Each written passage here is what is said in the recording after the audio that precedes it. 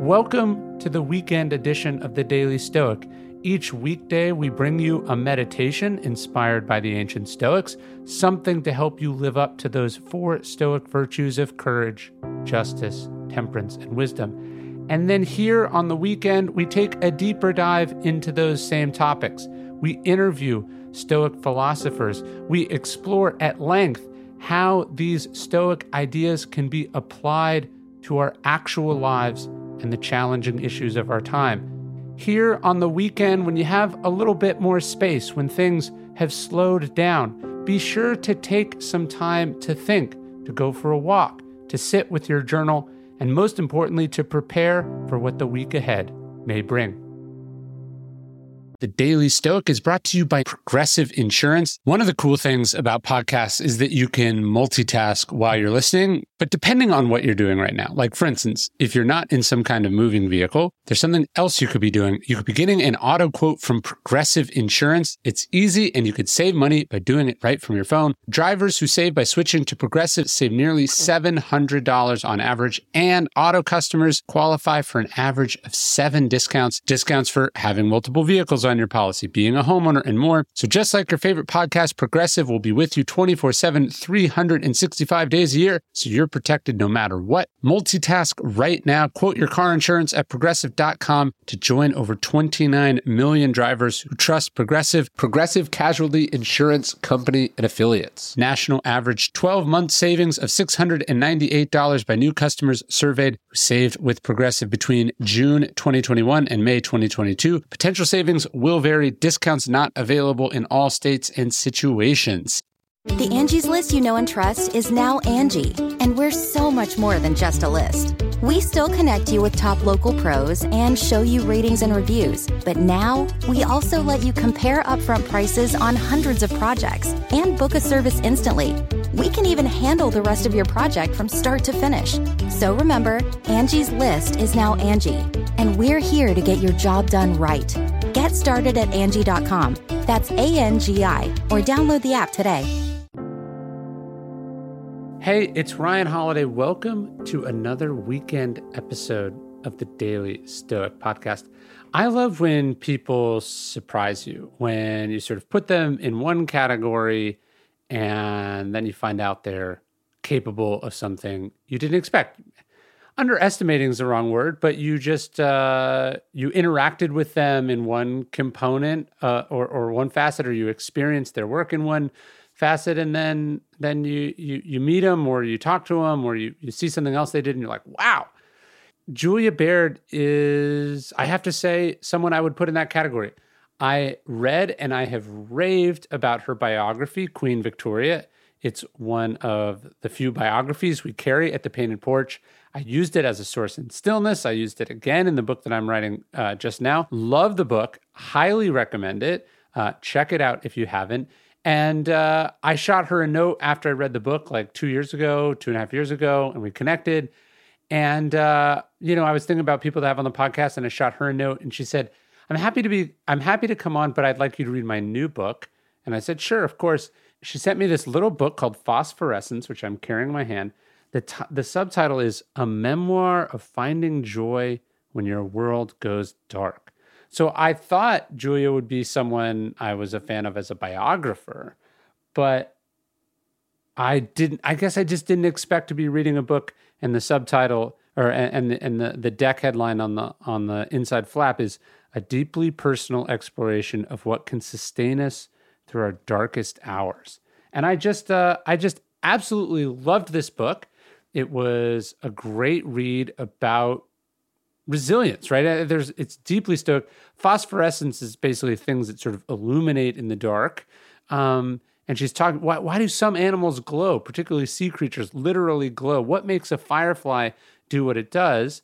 That's where the word phosphorescence comes from. But I think we all know people that are like that. Those are the people that inspire us, even though life's thrown the absolute worst crap you can imagine at them.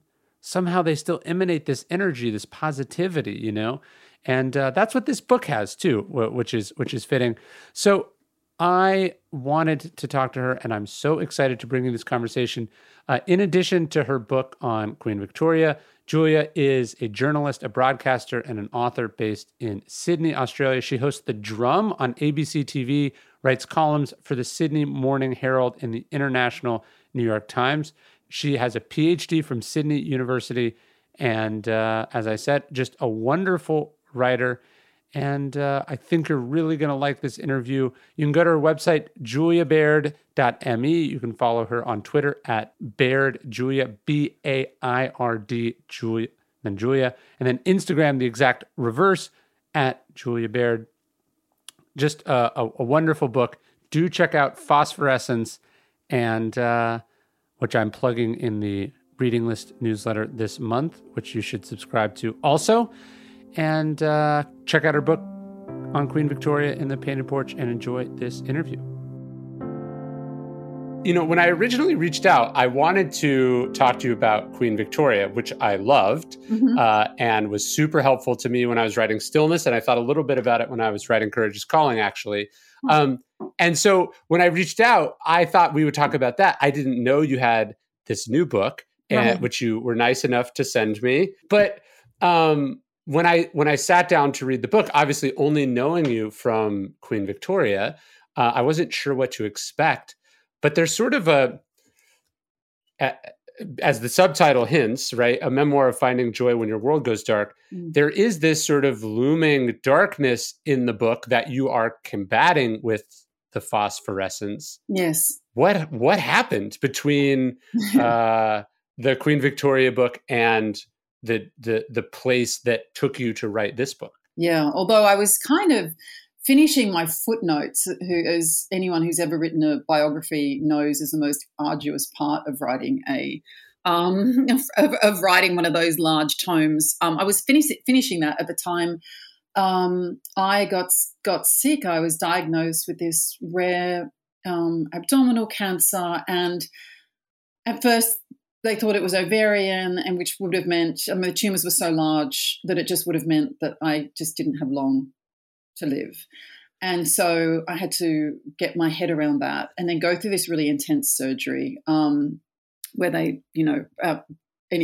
which takes, I don't know how long it takes, 12 hours. The last one took 15 hours.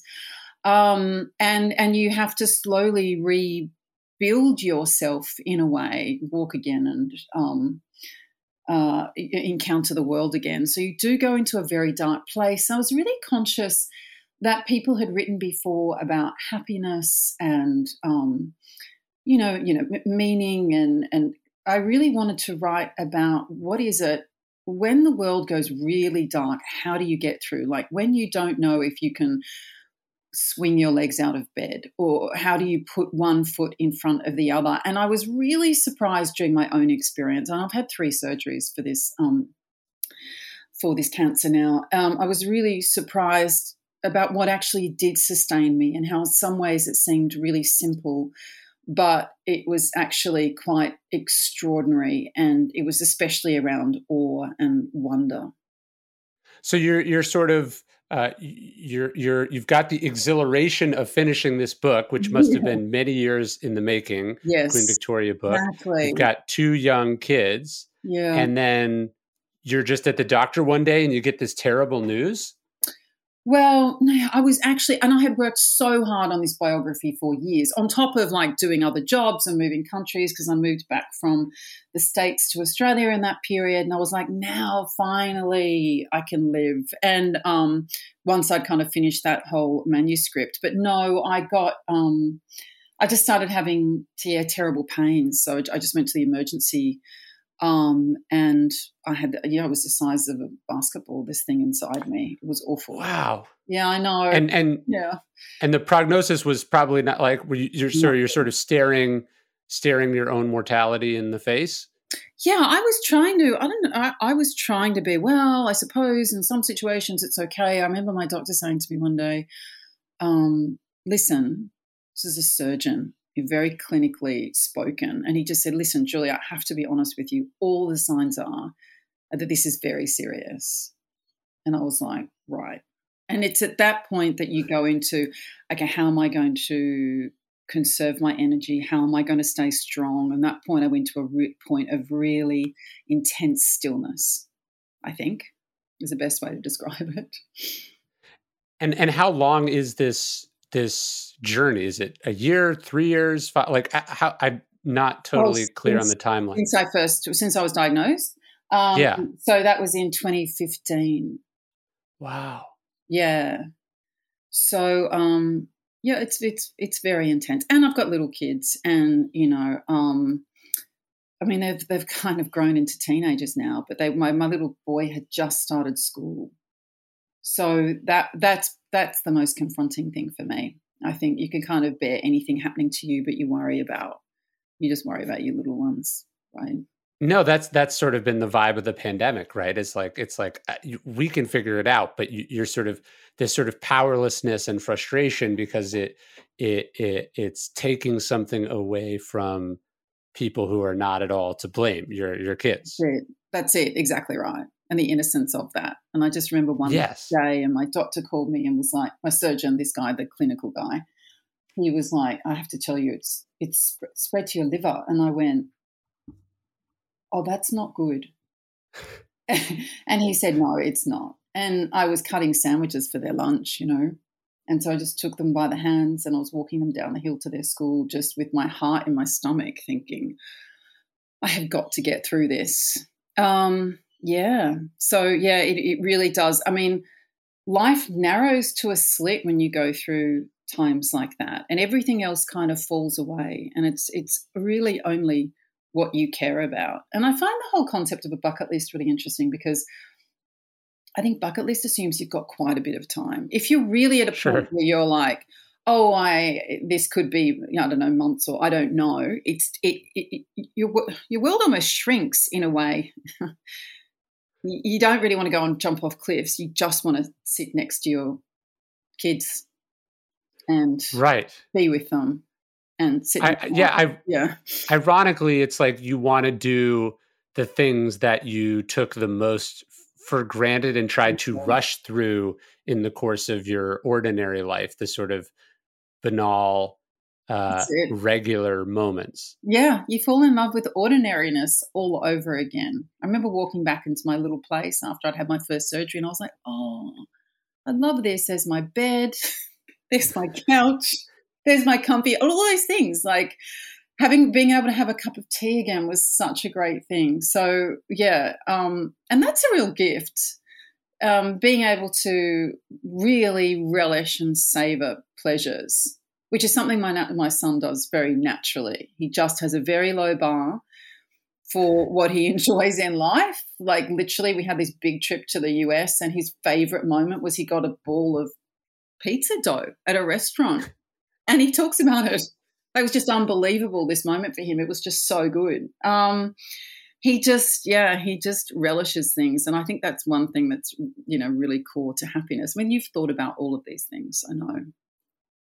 No, you're right. It's the more, weirdly, the more you can sort of shrink your view to what's in front of you, I guess there's less FOMO and there's less entitlements, and you're just like, this is so nice. I want this for as long as I can have it. Yeah, that's right. And that gives you a real peace.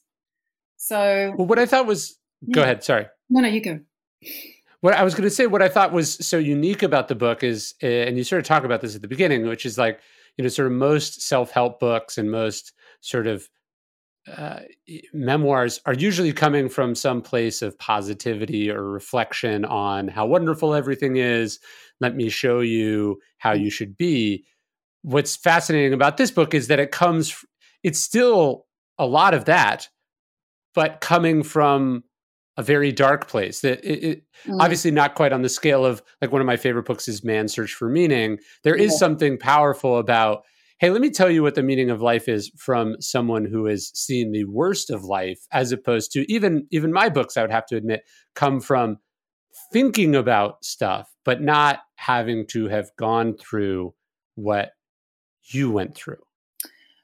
Right. Now, I mean, one of the worst things when you're going through a really tough time is it can be positivity, to be honest. Like, and a lot of the discussion around, at the same time, I was really drawn to really positive, pragmatic people over that time. And I really I value that. But when I was very conscious, because I write a lot about awe and wonder and paying attention to the world and how astonishing that can be in uplifting you and drawing you out of yourself and giving you, as Rachel Carson discovered, like a really a strength that's remarkable and that we take for granted.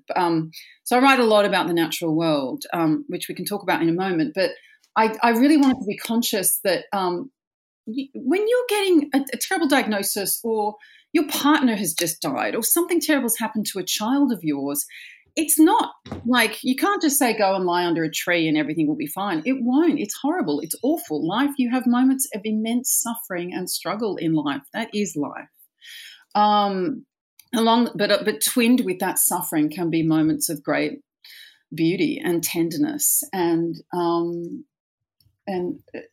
sights that are purely marvelous. And I think I was just so surprised by my daily ocean swim and what that gave me. And I wanted to write about that everyone is different, I think, although I think awe and wonder really can give that to anyone. But you just need to work out ways of deliberately living, so that when you go through difficult times, you can almost rope together your crossbeams of resilience and just hang on to them for dear life. Well, you talk about the sort of love of the outdoors and wilderness of Theodore Roosevelt, which I've always been fascinated by. And I don't remember if you make the connection, but what I thought when I was reading that is, and I thought about it when I read the subtitle of your book, is, have you seen the famous diary entry that he did after his mother and wife died in the same house on the same day? Oh, wow. No, what did he say? So he I forget what it is. It's 1880 something or whatever. But basically his mother dies and his wife dies in childbirth. And he just writes in his diary that night, there's a big X, and he says, the light has gone out of my life. Mm.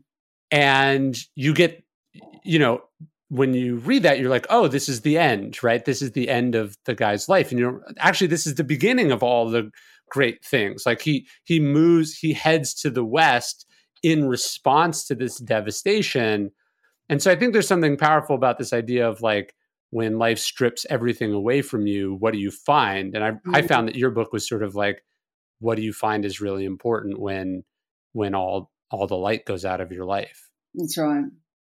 And how can you find it? And that's why I became really obsessed with the idea of phosphorescence or bioluminescence. And that's, living light, from vampire squids to fireflies to those little phytoplankton that you would have seen images of when the waves turn a kind of neon blue, and you jump in it and it sparkles. I really became very, very intent on finding it for some, like I'm physically finding it. And actually it occurred in my neighborhood just about a month ago, which was unbelievable. And my daughter saw it as well because I had dragged her along to see it once, and she said it was just the most euphoric experience of her life. Like there's something, sometimes I wish we could do recordings of, like the double rainbow man, that sound in his voice when he was just like so excited. That's what happens when you see something like these massive, curling, sparkling, like electric blue waves in the middle of the night coming towards you. Or you see, a whale breaching, or whatever it is that you've kind of experienced in the natural world. We can revert to a childish and artless self, and it can give you, I don't know, a kind of high. I don't know what you think of when you think of awe, but I really have learnt that with awe, you have to deliberately pursue it. We tend to think, oh, well, we'll see a sunset at the end of the day. You might see it at the beginning of the day. There's some cool, cool things you can see in the parks at the end of your street. All those things, great. But pursue it, like hunt them down, because so Rachel Carson, before she wrote The Silent Spring, all about pesticides, kick-starting the modern environmental movement in many ways. A few years before that, she wrote the book. The work she was most proud of was about wonder, and it was about teaching children to wonder. She used to take her nephew, who was 3 or 4 years old, out through the woods, and they would go down and look at tidal pools in Maine at night with little torches and see the activity in there. And she said that if she could have one wish, if she was a fairy godmother of all the children out there, it would be to give them a sense of wonder that would be undiminished throughout their lives, so that their attention wouldn't be distracted by trivial things. Because she said it gives us kind of an immeasurable kind of strength. And I was struck by that. It actually does. It makes us strong, because when we're exposed to awe, we feel small. It's less about ourselves. When we feel small, we're more likely to feel part of a community. We're more likely to want to protect the earth. And there's a kind of real ancient wisdom in that. And I was speaking to some First Nations people in Australia who said the same thing to me, how crucial it is to be psychologically small, even though we're told so often, especially professionally, which I completely understand, that it's important to occupy space and have authority and command attention, whatever. That's good in one realm. But actually, as human beings that care for each other and care for the planet, and that need to sometimes kind of cope with our own sorrows, smallness is a great thing. May is Mental Health Awareness Month, and Talkspace, the leading virtual therapy provider, is encouraging people to talk it out in therapy. Opening up to a therapist might feel uncomfortable, exhausting, or exhilarating, but one thing's for certain: if you keep talking or texting with a licensed therapist, you'll gain insights and uncover truths you can only find in therapy. If you want some personal breakthroughs and judgment-free support, you can sign up right now for Talkspace. At Talkspace.com, you sign up online, you get a personalized match with the provider that's right for you, typically within 48 hours. It's incredibly convenient to have virtual sessions with your licensed therapist, and you do it from the comfort of your home. There's no need to commute to appointments, miss time at work, or line up childcare in order to attend sessions. It's mental health care made easy. And to celebrate May, Mental Health Awareness Month, and the power of talking it out in therapy, Talkspace is offering every listener of this podcast $80 off your first month with promo code SPACE80 when you go to Talkspace.com/stoic. To match with a licensed therapist today, go to Talkspace.com/stoic to get $80 off your first month with code SPACE80 and show your support for the show. That's Talkspace.com/stoic, code SPACE80. Welcome to Fail Better, David Duchovny's new podcast with Lemonada Media. On Fail Better, David, who has experienced both low and high-profile failures throughout his life, explores the vast world of failure, how it holds us back, propels us forward, and ultimately shapes our lives. You could say, right, the obstacle is the way. I've always been a student of failure, of things that go wrong. It's so easy to celebrate things going right, but we can learn a lot from when it doesn't go right. Each week, David Duchovny chats with guests like Ben Stiller and Bette Midler, and more about how our perceived failures have actually been our biggest catalyst for growth, revelation, and even healing. Through these conversations, he hopes listeners can learn how to embrace the opportunity of failure. Fail Better together. Fail Better is out now wherever you get your podcasts. Oh, completely. I mean, I was in Budapest. Maybe this is towards the end of 2019, and I remember I went to this. I was walking by and it was happening, so I walked in. It was in some enormous 500-year-old church cathedral, and there was some like sort of classical concert, some choir was singing, and I remember sitting in one of the pews listening to this. I'm not a religious person, but I remember thinking, like, when it was beautiful and looking around, and I was trying to think like what this must have felt like to a person 500 years ago, because they would have been doing the same concerts in the same way, in the same room, singing the same songs as I was hearing right then.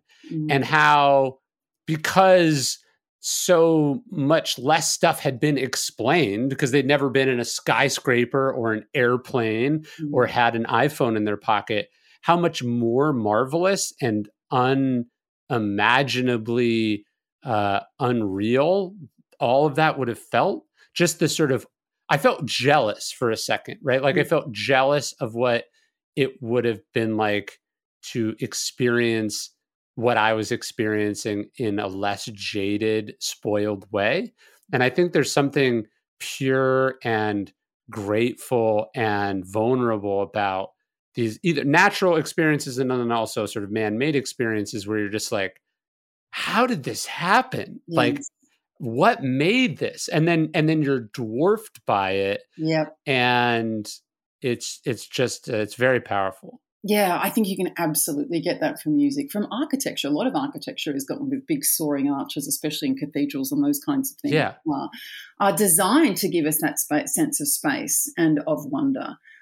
We can have moments of awe at human achievement or witnessing moments of great magnanimity or generosity or those kinds of things. But the dwarfing is a crucial part. And I was struck by this as well when I started looking through the diaries of astronauts, and they talk about the overview effect. So it's when, we send, they're generally like scientists, engineers, mathematicians, teachers into space, and they come back also philosophers and poets and theologians. Right.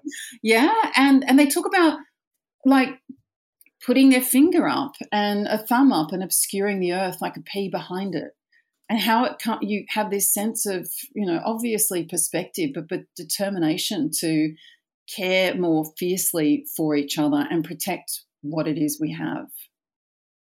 Yeah. It's this, I think, I forget which one said it, but he was saying you want to grab politicians by the back of their neck and say, like, get your shit together. What are you doing? Yeah, send them into space. Some of them can come back. Maybe some of them could stay there, but mostly come back because you want them to have that sense of perspective, especially when it comes to climate. All the discussions we're having this week. When people are in space, national boundaries disappear. Sure. Maps are artificial creations, in terms of, not the mapping, but the borders between countries are. Sure. And I think that's a really profound thing to recognize. There's a whole bunch of science which is being done around the question of awe now, which I find fascinating. And some are trying to measure awe in goosebumps, and others by, like, they'll get people to walk through a grove of Californian redwoods. And those who do, as opposed to a control group who doesn't, are more likely to help someone who falls over or drops a pen on the way into the park than those who don't. People are more likely, after they've been, standing next to something like a T-Rex, to sign their name smaller, to feel that they're more part of a group. And obviously, there's more work to be done in it, but it's really, really interesting, I think. Well, when you think about those views from space, like, I remember thinking about this when I was writing Stillness, my book Stillness is the Key, like that photo of Earth, like the famous blue marble photo. Yes. Like how unreal it is to go like, that photo's 50 years old. That's it. Right. How recent our ability to see the world from the distance that we are able to see it. Is so shockingly recent. Like even, we talk about getting the 10,000 foot view. Like when was the first time a human being was even able to get a 10,000 foot view? I think that would surprise, the answer to that would surprise people. Yeah. And like, if you went back to ancient times and you suggested this to someone, you would think that such a perspective would provoke a revolution. It should so fundamentally transform the way we see each other and the world. And yet, we've continued on in many destructive ways, I think. Another really interesting part of awe too is there was a study recently, I think came out in the psychology journal Emotion. It took people on a bunch of awe walks.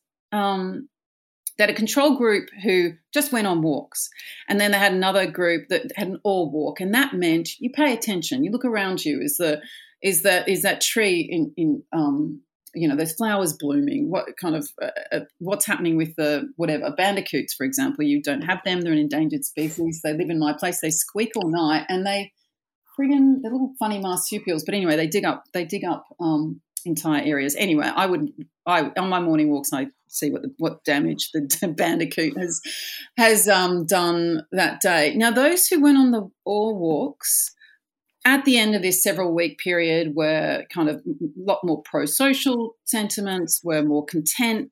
But one really fascinating metric was that they were asked to take photographs of themselves throughout the walk. And at the beginning, over time, their actual physical head shrunk in terms of the proportion they took up of these selfies, right? So at the beginning, it's like, hey, here I am on my walk, week 1. Next it would be, oh, wow, look, can you see this, autumn leaf behind me in this tree? It's actually phenomenal. And their head would get, like, it literally, their heads got smaller. It's like this, it could not more perfectly illustrate what an antidote to narcissism it is, actually paying more attention to the world. They were sort of shrinking into or becoming more a part of the landscape and the larger picture instead of standing front and center and taking up most of the frame. Exactly. That's so lovely. Isn't it? Yeah. I love that. Yeah. Why do you think swimming does this? Why is swimming so uniquely or well suited to bringing about some of the feelings we're talking about? And I think you brought up sort of phosphorescence. It does seem like a lot of the species that have that are underwater species. Yeah, no, that is true. That's absolutely. Although, to my delight, during lockdown, there were a bunch of discoveries that, like, all these Australian marsupials do actually glow under UV light. Wow. Yeah. I know scorpions do. No, like platypus do. What were they? There were a whole bunch of wombats do, and they just discovered it by using a different torch. It was actually like a light shone on them in a UV torch in a museum. It was first in the States. I can't quite remember which university, and then they scrambled to have a look at it here. But you're right. It's especially in the deep, deep sea, which I'm kind of obsessed with because they're so funky looking down there, like spectacular light shows from all these different octopuses and squids and so on, but then also these really crazy looking blobfish and anglerfish. But that's another discussion. So I was writing columns for the New York Times, and my editor said to me, why don't you write something? Because he knew that I was ocean swimming every morning at 7. And he said, why don't you write something about it? And I sat and I was really puzzling over what it was that it did to me. So I start to swim at the southern end of a beach, and then we go round with a group of people, usually at 7 in the morning. You go round the headland to the next beach, and you swim over a protected. It's I'm not sure what it is in miles, but it's a couple of kilometres, and you go over this protected marine bay. So there's little stripy sharks, Port Jackson sharks. There's cuttlefish that I became very obsessed with and still am. Occasionally we get dolphins, we get turtles, we get different kinds of fish. And I was like, okay, so obviously and a lot of people are really, once they start this, it's become a huge group now. A lot of people go off antidepressants once they start to do this. They call it vitamin C. And there is something, and I was puzzling over it. I'm like, okay, it gets me up in the morning and it makes me exercise. And then you also see people and banter, like just stupid banter with people with which you only have in common the fact that you love the tides and should you wear a wetsuit or not, or what is the ocean doing today, is actually a really healthy thing to do first thing in the morning because you're just mucking around, right? And then, but there was something else, and obviously there's physical beauty to it. I think exercising outside, there's evidence around how superior that is. But I then realised that it was about awe, and it was something about swimming on the edge of a vast ocean whose rips and tides and curls you have to try to understand and to navigate carefully and respectfully, and the wonder. So when I'm going along and I see a cuttlefish, and they're so cool, like they've got these funny heads with these like trunks coming out, and they splay. Like if you get a real show off, they will. I mean, I had one just recently, a few weeks ago. So he was like, I'm going to go over the weeds now, and I will go from this cool, like blonde, golden color, which is over the sand, to this like prickly brown red color over the weed. And now I'm going to go over the rocks, and I'm going to change to exactly that color. And now when you raise your 2 front fingers at it, it actually will raise them back at you. He was like, I'm going to go forwards, I'm going to go backwards. And I was just like crazy with it because I just couldn't believe it. And so I would race down to try to see if I could see this giant cuttlefish again. And it was giving me something wonderful. And during those times when it was really difficult, I realized that these sightings and that experience was sustaining me in a way that I wanted to try to articulate.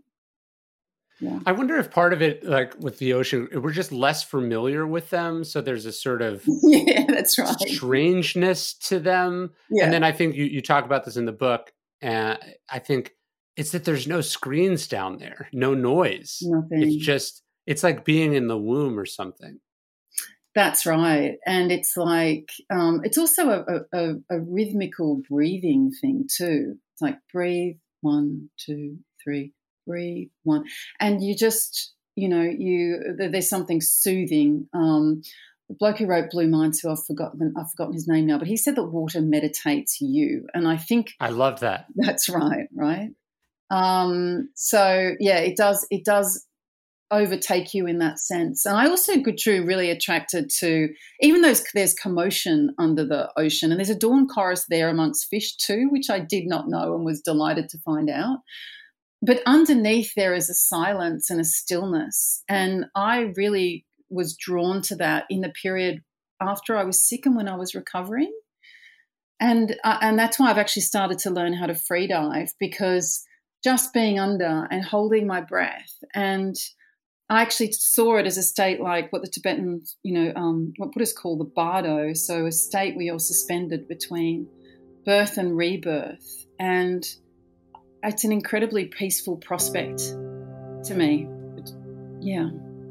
I'm just about to go into the studio to record my latest audiobook. My wife and I have been listening to audiobooks. We've been listening to audiobooks in the car as a family just to keep our kids off screens, because Audible is amazing. And Audible is also the destination for thrilling audio entertainment with highly anticipated new releases and next to listen recommendations to satisfy every type of thriller listener. If you want breathtaking, sinister, and shocking tales that will enthrall you, even brand new and exclusive thrillers from best-selling authors, then you want to check out Audible. My wife and I were just raving about this true crime audiobook that we read called Furious Hours. And then I've been raving about this book, Night of the Grizzlies, which I loved. Audio piques the imagination and it brings thrillers to life. And as an Audible member, you can choose one title a month to keep from the entire catalog. Visit audible.com/dailystoic or text Daily Stoic to 500-500. That's audible.com/dailystoic or text Daily Stoic to 500-500. When you're hiring for your small business, you want to find quality professionals that are right for the job. In fact, we were just hiring for Daily Stoic and we found our new podcast editor on LinkedIn Jobs, because LinkedIn Jobs has the tools to help you find the right professionals for your team faster and for free. Over 2.5 small businesses use LinkedIn for hiring, like we do, as I was just saying, because LinkedIn isn't just a job board. It helps you hire professionals you can't find anywhere else, even those who aren't actively searching for a new job, but might be open to the perfect role. In a given month, over 70% of LinkedIn users don't visit other leading job sites. So if you're not looking on LinkedIn, you're looking in the wrong place. On LinkedIn, 86% of small businesses get a qualified candidate within 24 hours, sometimes even faster than that. You can hire professionals like a professional on LinkedIn. Post your job for free at linkedin.com/stoic. That's linkedin.com/stoic to post your job for free. Terms and conditions apply. There's a river in Texas. It starts from a natural spring. It's in San Marcos. And there's this sort of rare species of, or I think it might be the only place. It's like an underwater rice. I forget what it's called, but it's this sort of wavy, like tall grass. Yeah. And the river it's like millions of gallons are just coming up. You can see where the river starts. It just starts out of nowhere. Yeah. And it's, millions of gallons are just pouring out. And you get underwater and you can kind of swim against the current, like almost like a treadmill or one of those infinity pools. And you're just watching these like waves of grass, go sway into the current like it's, you're in the middle of the prairie somewhere, but you're underwater. Mm-hmm. And it's one of the most sort of incredible rhythmic things that I've ever experienced in my life. Yeah. And I think you go and you experience one of those things and then you leave. To me, what the idea of your book is like, that energy that you bring back into the world, yes. We need more of that. Yes, I think that's right. And it's almost hard to put your finger on. And that's what I was trying to to grasp, like, what is that? When you're sitting on a hill in some area where there's no light pollution, you're looking at the stars, like, what is that? We all know that soothes us.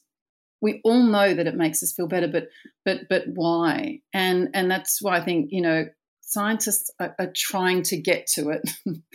And why have we designed life to be literally the opposite of that and to have as little of that as humanly possible? That is the strange thing about the modern world. The infinite distraction. I think that's That's but right. even just environmentally, right? Like for instance, on the Gulf Coast in America, it's somewhat recently, there's this like law that because turtles are attracted to light, you can't have lights on any building that faces the ocean. Oh. So it's pretty incredible, Yeah. but you're sort of walking along the ocean. It's completely dark. And you can actually see the stars and it's wonderful. But to think that like, this was a thing they had to, it's this incredible gift. Anyone that experiences it loves it. Just as if, you get out of the city and you're away from the light pollution, you can actually see the stars. You're like, this is incredible.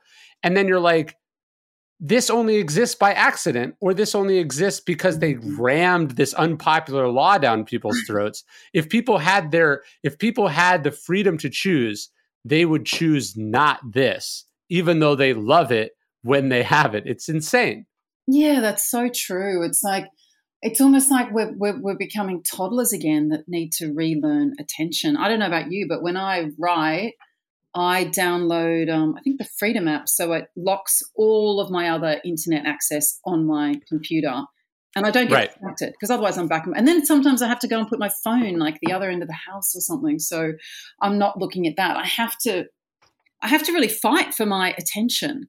And that's why now they have eco resorts where they promise you can't get Wi-Fi because we get distracted. But the more the world, has become urbanized, and we only tipped over a few years ago into more people living in urban than regional centers, the more we're going to have to be reminded of this growing mountain of evidence about how good green is for us, the sight of green. Even in plants, even in our house, and in our neighborhoods, in our communities, how crucial that is. I was just reading an article this morning about the shrinking backyard in Australia and what that's going to mean in terms of climate and creating kind of little heat pools. So, I was reminded of this too so I'm not sure if you're aware of this, this growing forest therapy movement. Mm-hmm. And I went and met Professor King Lee in Tokyo to talk to him about it. He is a very busy and in-demand moment. Shunrin Yoku is what it's called. And people are being taught around the world to be forest therapists and also to go on these, walks into natural areas and use all their 5 senses and take it in slowly. And I find that wonderful in the sense that if that's what people do, and obviously it's not too expensive and all tied up with eco resorts that that not everyone can access, that's a great thing to be doing. But there's also strikes me at the same time that it's almost sad that we have to be taught how to do that again. Yes. Yeah. Like that, you mentioned indigenous peoples. It's like we're rediscovering a thing that has been well known for thousands of years by people that we not only didn't listen to, but tried to take away. Not only did we take the stuff away from them, we took them away from it and tried to indoctrinate them with our understanding of reality to their detriment and our detriment. That's right. And I mean, when you think about one of the central tenets, as a non-Indigenous person, I won't explain it as well as it should be explained, but the central tenet that Aboriginal people in Australia always talk about is listening to country. You listen to country. And in a way, it's a psychologically soothing thing for a person to take time out and be still and get off your devices and listen to country. But there's a second part of that, which is country sick now? Like, what are we doing to country? Right. Are we caring for it? And are we disconnected from it? Are we taming it and conquering it and plundering it and mining it? Or are we nurturing it? And Aboriginal people have always been custodians of the land. That's what we the phrase that we always use, and that's caretakers, and that's a fundamentally different understanding of what it means to be human.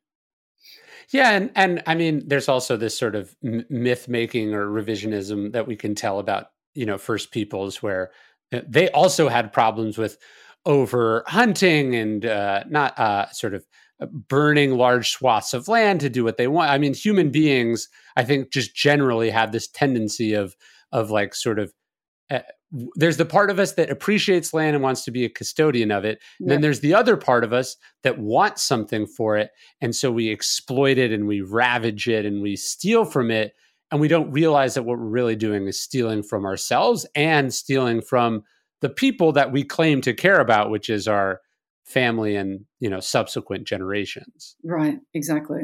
For everyone. I mean, I haven't seen evidence of that, in Australian history, and we have the oldest continuous living culture on the planet, 65,000 years. And one of the big things that actually has been an issue is that Aboriginal people always did burning as a way of controlling the climate and controlling the bushfires. So we have having a lot of discussions around the times of these like horrific bushfires about whether we've not we're rejecting their ancient wisdom on how, if you sort of take over certain functions from nature, then you also have to take over some of the destructive functions of nature, or you make yourself super, super vulnerable. Yeah, exactly. It's like in California, like 1 million acres a year would burn on its own. Mm-hmm. And then now nobody burns anything. And then the whole state catches on fire and people go, how could this happen? And it's like, this has been happening for 1 million years. Exactly. We just still have so much to learn on that front, I think. We better do it quickly. Yeah, or there won't be anything left to learn. One of the things I was going to ask you, I have some Victoria questions, which we'll loop back to, but I was curious, going through what you went through, I was struck and obviously before I knew what you had gone through, one of the things I was struck by when I was reading about her life was just how much pain she must have been in as a human being, or just throughout her life, not just the pain of the loss of her husband and the pain of childbirth, but it sounded like when they sort of looked at her body after death, they were like, how did this woman stand this? I know, right? And that was one of those things I was awkward about, because I realized that too. That's why she wanted to be carried around by strong servants a lot of the time. I mean, childbirth had literally kind of ravaged her body in a way and she was never examined by doctors, and so she never received any help for what must have been, an ongoing, very difficult physical condition. So that gave me a lot more insight and compassion into the fact that she was not physically mobile. If you're not physically mobile, you can have other attendant health issues and so on. So, and that was that the doctor found that she'd had a prolapse on her deathbed when he examined her. And it's a thing of like, do we tell that story when we tell a queen? Is that like too much, going into her privacy? Is it something we should know, we shouldn't know? And you don't want to be prurient about it, but we also need to understand that in, centuries past and still today, what childbirth can do to women and what they endure silently. It's like, I think it is important to talk about it. As you think about someone like Queen Elizabeth, we sort of marvel at her decades and decades of service, but then you're like, what if you found out she was also in chronic pain every single moment of that service? You realize like, oh, this wasn't like an impressive person. This was like a superhero. Like this is incomprehensible that a person could have done this. Yeah, but they talk about the veins of iron that went through Victoria's character. That's right, and they didn't have, the pain relief in the way that they did now. And a lot of her uncles had been addicted to opium and had gout and had done, were massively in debt and indulged every, kind of gambling and dozens of mistresses and all the rest of it. And she was so upright. But also think about another thing that she was constantly attacked for, which was her reclusiveness. She worked. She worked very hard, but she didn't want to go out into public, and she didn't want to leave the comfort of her carriage a lot of the time. Towards the end of her life, when she had a big jubilee, she didn't get out. It drew up in front of the abbey or the cathedral, and she stayed in there for the rest of the ceremony. But now we would understand that if we know, again, that you're right, that she was in chronic pain. Yeah, Churchill had that joke about, I forget who he's talking about, but he's like, they're a modest man who has much to be modest about.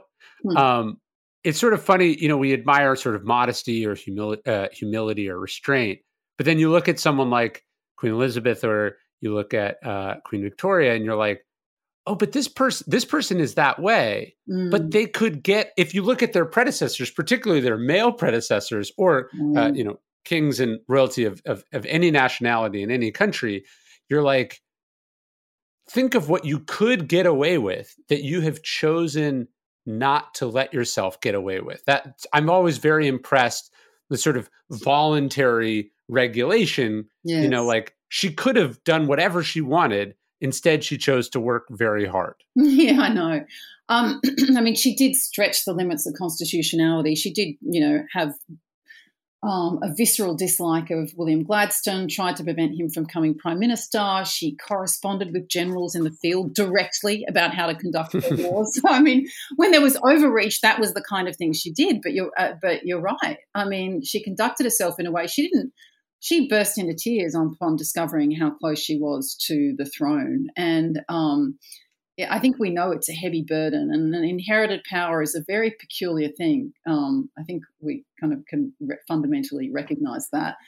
But she grasped it and she performed her duty. And so England has had the Victorian and the current, Elizabethan eras of these women who should never be underestimated as, decorative or functional because of how hard they work.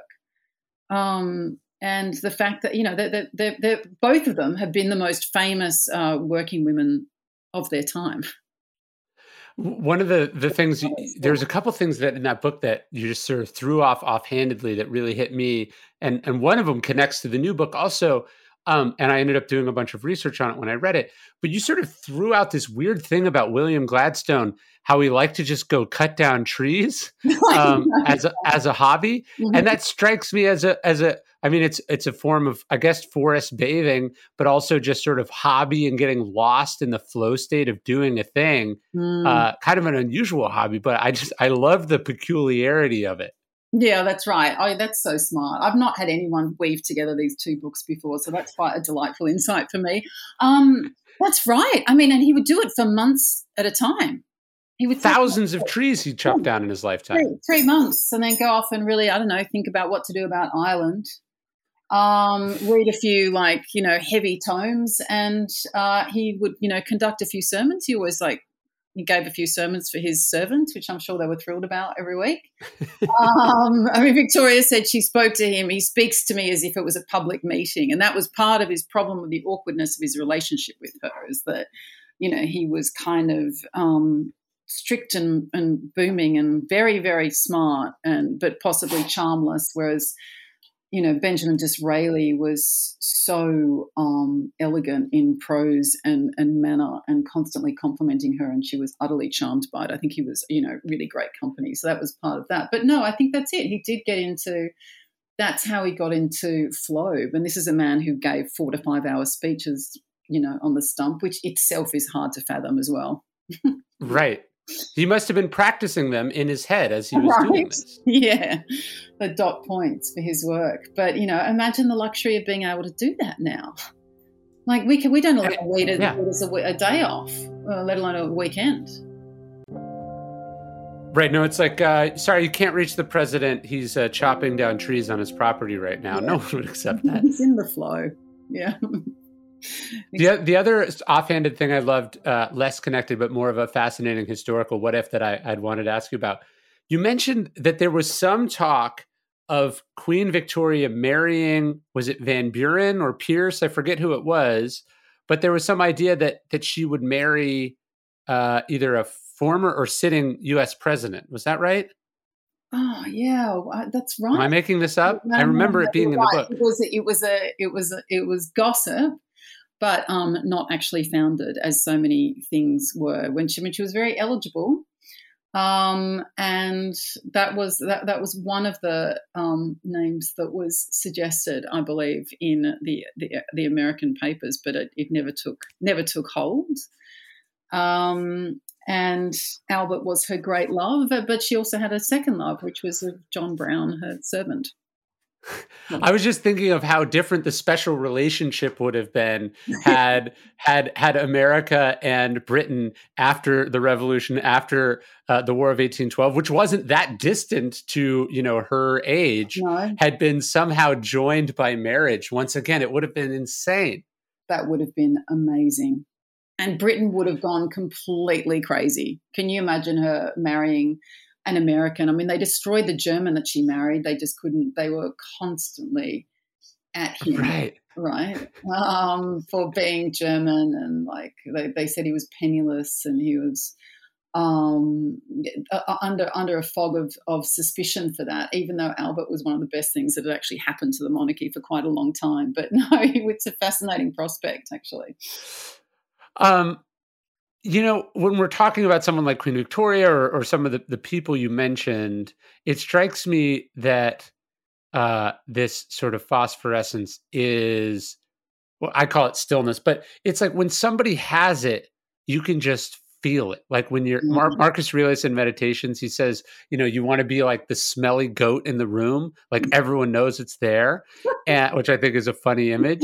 But like when you're around someone who has that, although they're not literally lighting up, we do talk about people who light up a room. You're just around them, and you can, this energy. When people talk about energy, which obviously doesn't really exist, but of course it also exists. Yeah, and it's energy, like I think with the phosphorescence thing, sometimes lighting up a room can mean charisma and attractiveness and charm and extroversion. And but you also want to know how you feel when that person leaves a room. If I go back to Gladstone and Disraeli again, a woman, I'm trying to work out if the American ambassador's wife, I can't remember, but a woman said that sitting next to William Gladstone at a dinner party, you felt like you were sitting next to the smartest man in the world. He was so impressive and so brilliant. Sitting next to Disraeli, you felt like you were the smartest woman in the world. Yes. And that was the essence of his charm, I think. But in my family, and I write about this in my book, we talk about basement people and penthouse people. You have some encounters with people, you walk away and someone can be a little bit toxic, said a few things. Oh, haven't you finished your book yet? Oh, or whatever. And then that just takes you down. And someone else can take you up, and that's to the penthouse. And what is it about those people? And my mother was one of those people. She was a very calming, and she was an introvert, but there was something about her that was so strong and content and non-judgmental, and she had this grace that you always left feeling better. And I think that's a real aspiration, to be that person. I think with a phosphorescent person, it feels like they know what makes them strong, and they're not kind of needing input. They've worked out how to pay attention to the world and to others, and how to shrink their own heads in photos on all walks, There's something very appealing about people who have that worked out. Yeah, it's like they make you. I don't know. Do you know who Cesar Millan is? The dog trainer. Yeah. I have a dog. So I'm familiar with this. Yes. Yeah, it's like somebody where you're like, wow, how does this person just like have an energy that like an animal can sense, right? Like again, it feels preposterously woo-woo that you're like, oh, I felt their energy, or they have very calming energy or whatever. But then you experience it and you're like, oh, this is real. Like this is real. That's exactly right. I have had my dog trained. I think that what he's often picking up with is the massive bag of treats that they always have. That can be very effective. But I know exactly what you're talking about. And I'm wondering if what you've noticed in all your research is that it's people who adhere to, say, a Stoic philosophy and really deliberately pursue it and have packed stillness and meditation into their day, and that kind of takes them somewhere else. I mean, what I've noticed with my work on awe and wonder, and even talking to people who regularly freedive or surf or whatever, that does give them something. Or people who are conscious of being still or of looking outwards. They're kind of the people I really want to spend time with. Is that what you found in your work? Yeah, it's like, for instance, someone who is like very skilled at martial arts. They could be wearing totally regular street clothes. Yes. And they sort of walk in the room and they touch you and you're like, oh, this person has a carriage or a sense of themselves that's been changed by something they've experienced or learned that I don't have as just a regular person. Maybe could also get this someone who's been at war, or also, like, I don't know, I never met the Dalai Lama, but someone who has just done an intense sort of spiritual discipline. You're just like, oh, you're operating at a frequency that is so distinct that I'm getting vibes. Yeah, that's right. And then how do you get to that place? Because I think sometimes we think it's by, I don't know, rote learning verses or by ticking off whether it's religious or secular rituals. And it's actually not. It's kind of creating a space where wherever it is about you. I mean, like, because we don't have many spaces where we talk about character and how you form character, right? It's not cutting and pasting inspirational quotes. It's developing a practice, whatever that may be. What is it for you? Yeah. I mean, I think I have this weird experience. I can feel myself getting into a weird place. I run usually lately. I've been running in the morning, but then I sort of work out in the evening after my kids have gone to sleep. I'll work out in the gym. And then I usually, I live out in the country. So I'll go for like a short walk on my property in the dark, no light, just sort of by the moon. And I can just feel myself accessing like a different frequency that I'm not normally on, where I'm kind of present and locked in and calm and quiet in a way that's just, like sort of not where I normally am. Yeah. See, isn't that interesting? Because that's what I was trying to discover. Like, what is that? Is it the moon? Is it the space? Is it the silence? And swimming is exactly like that for me. I mean, my kids will push me out the door. Yesterday, my kid was like, Mum, Sam was like, Mum. You need it? Yeah.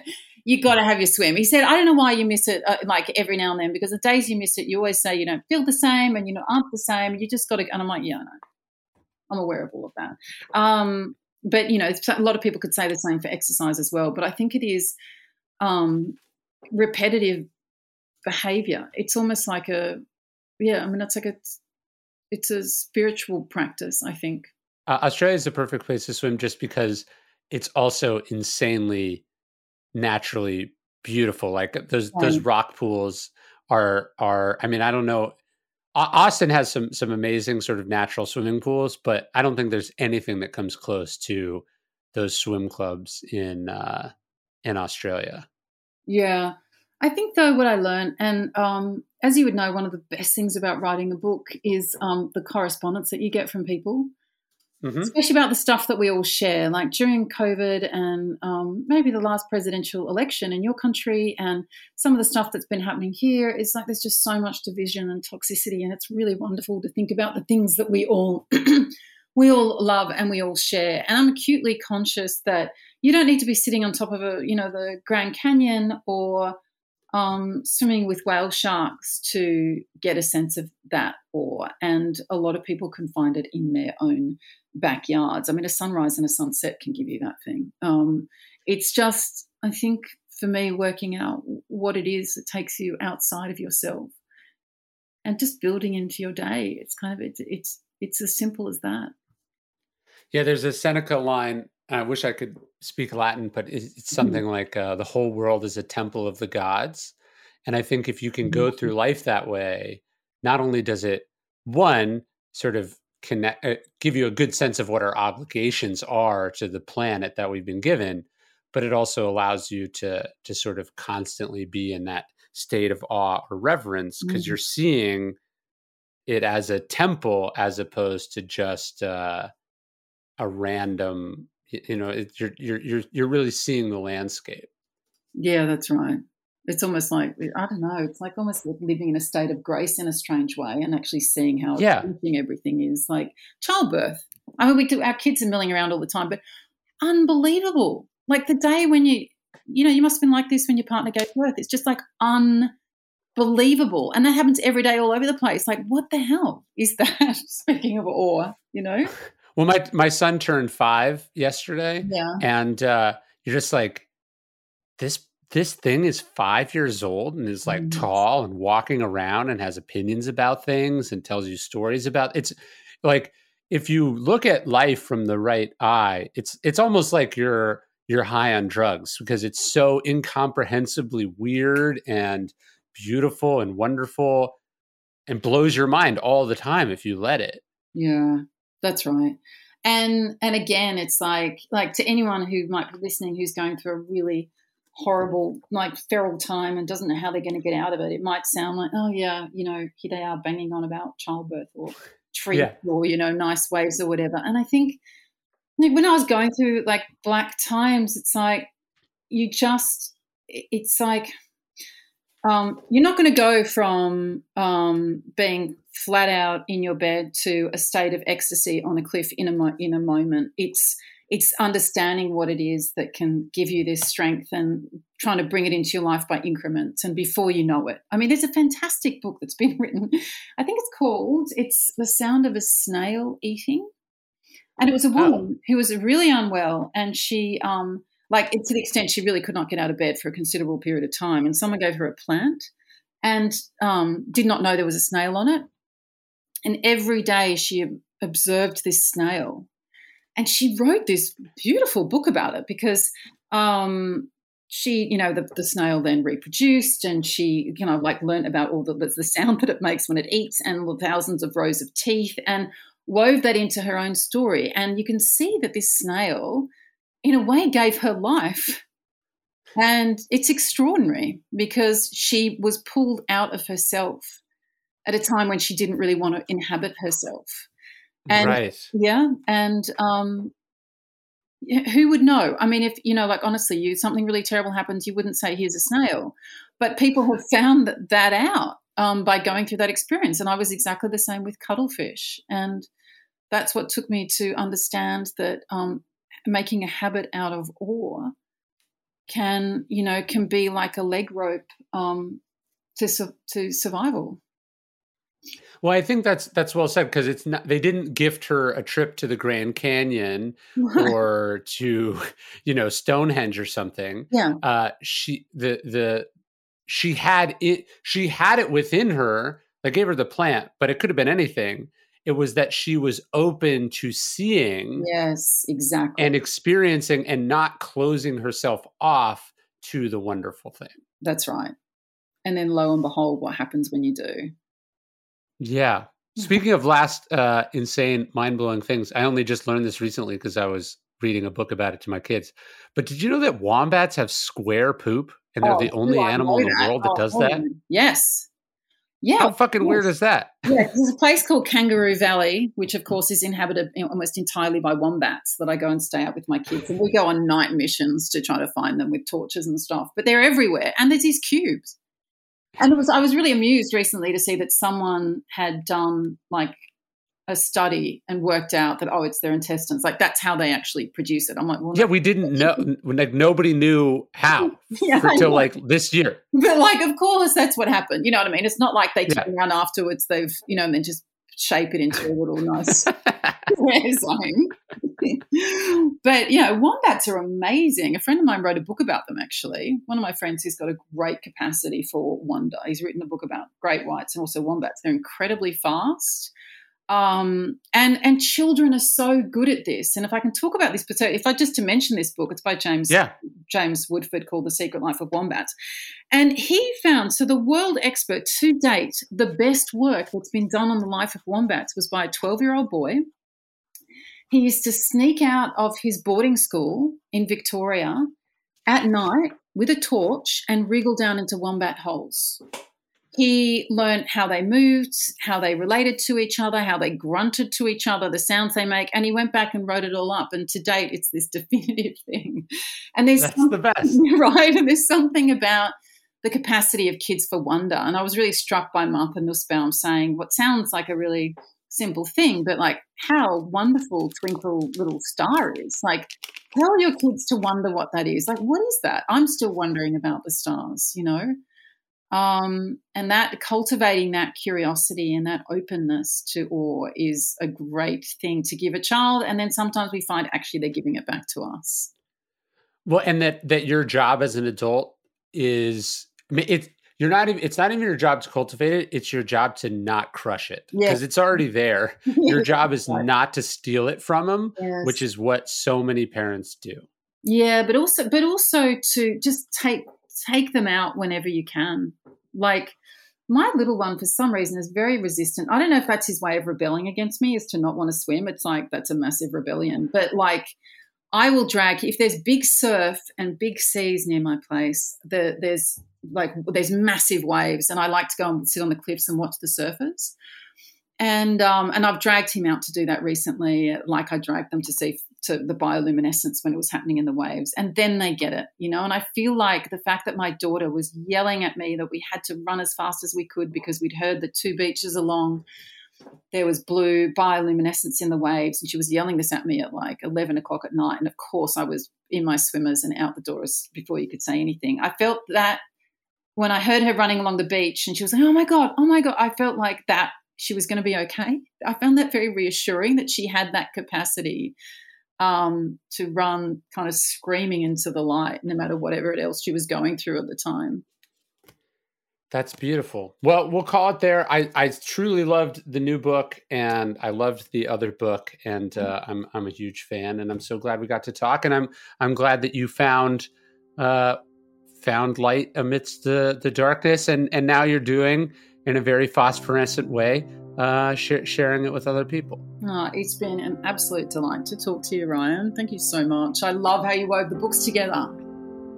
No one. That's my job. Yeah, it's wonderful. Thank you. My new book, Courage is Calling, is now officially a New York Times bestseller. Thank you so much to everyone who supported the book. It was literally and figuratively overwhelming. We signed almost 10,000 copies of the book, which just, it hit me right here. And I appreciate it so much.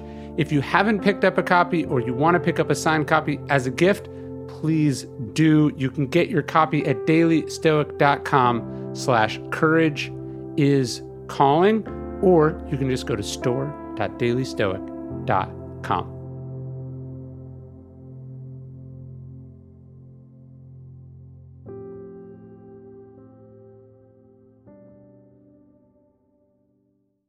Hey, Prime members, you can listen to The Daily Stoic early and ad-free on Amazon Music.